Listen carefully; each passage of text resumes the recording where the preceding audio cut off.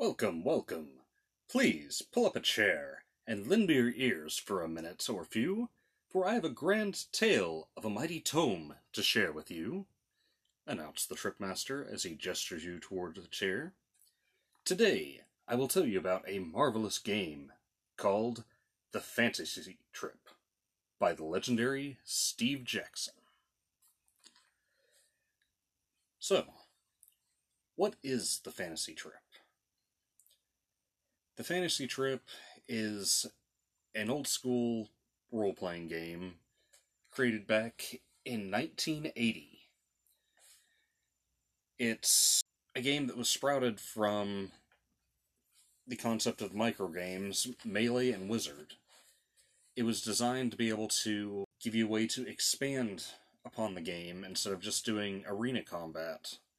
This way you can actually have a full-on immersive role-playing universe that you can play through. Character creation in it is honestly super quick and easy to learn. Out of the numerous role-playing games that I personally have played, this is one of the easiest and most fun to actually do character creation for. Some of the key aspects to character creation is you only have 3 primary stats. That's your strength, your dexterity, and your intelligence. And that's what you get your points to be able to put into. So, once you've got those figured out, that lets you know, for example, what weapons you can use, what spells you can get, and what talents you can take. It's a game that's very rules-light in comparison to other role-playing games that are out there on the market. It's a good one for beginners that don't have much experience with role-playing, or even long-time veterans such as myself. Bookkeeping for this game is super easy. You've got very minimalistic character sheet that you have to have. The bare basics, even just a little 3x5 note card will do you plenty for each character. It also makes it very easy for storage. That way you don't have this gigantic binder that you're having to lug around of character sheets and spell lists and all this stuff. You can fit it all on just a little 3x5 note card. No problem at all. Also, supplies for the game. Basically, the only real requirements, you need a copy of Melee and Wizard and End the Labyrinth if you want that. If you're just wanting to focus on primarily arena-style combat, then you're going to want to pick up a copy of either Melee or Wizard, or even both of them. But if you're wanting to do more of the actual full-scale role-playing aspect, then I highly suggest picking up a copy of End the Labyrinth.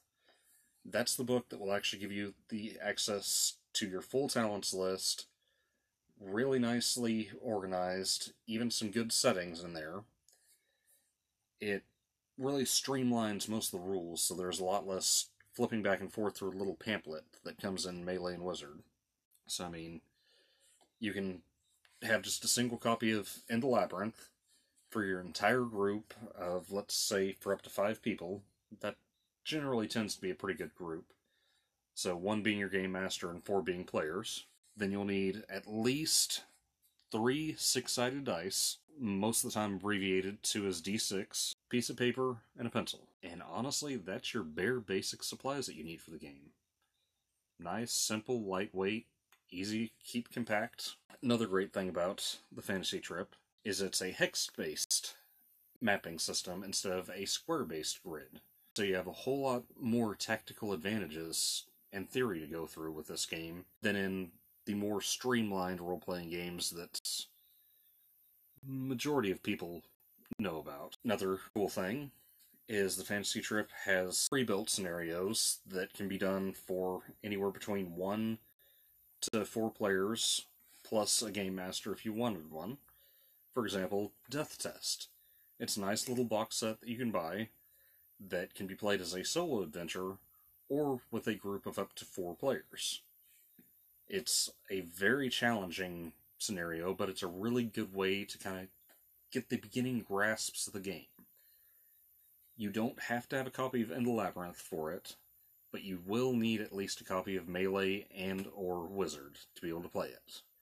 I personally like using End the Labyrinth with Death Test because it allows me to go ahead and pick out some of the talents for my character so I can really have more of a true feel for how I want to actually play it. And if my character survives death test, then I can take that character later on and apply it to an actual campaign. Steve Jackson Games also makes other scenarios, for example, Red Crypt, which is an undead horror style setting that's pretty nice on its content. But there's also a company called Gaming Ballistic that makes other supplemental products. For example, Vampire Hunter Belladonna. That's a perfect one that I personally have really enjoyed playing, that's known as a solo adventure. That way you literally, all you need is your fantasy trip character, copy of In the Labyrinth, copy of the book Vampire Hunter Belladonna, and you can run yourself through an entire scenario by yourself. Or, if you're wanting to actually play with a group of friends, you can get Curse of the Pirate King from Gaming Ballistic. It's a full-scale adventure that could be a pretty fun campaign for you, especially if you're into pirates. But Steve Jackson Games also has made a supplemental product called Book of Unlife. If you're familiar with role-playing game terms, you'll be familiar with what a bestiary is, more than likely. That's basically a collection of different monsters or inhabitants of the world, and the Book of Unlife is a undead-styled supplemental bestiary that also has an actual scenario included into it. So, I mean, for example, let's say you got a group together, you're trying to figure out, okay, well, we've got a basic idea of how to play the game, we kind of understand the rules reasonably well. Why don't we try to get together for a fun Halloween-style game? Get a copy of Book of Unlife, run your players through the scenario in there. Perfect activity for a nice Halloween evening. If you're looking for something that's a bit more expensive than your basic little scenario books, I would highly suggest picking up a copy of the Decks of Destiny box set or the Fantasy Trip Legacy Edition box set. Those are both extremely high-valued inclusions into what's available. It gets you a copy of all your basic stuff as far as Legacy Edition goes. So you get your copy of In the Labyrinth and many other supplies that you'll probably kind of want down the road, especially if you're a completionist like I am. And Decks of Destiny provides you with these really nice high-quality creature cards, so you can actually just kind of rifle through a deck of cards and be able to pick out random monsters that you want either yourself or your party to encounter, and it makes organization way easier whenever building a campaign.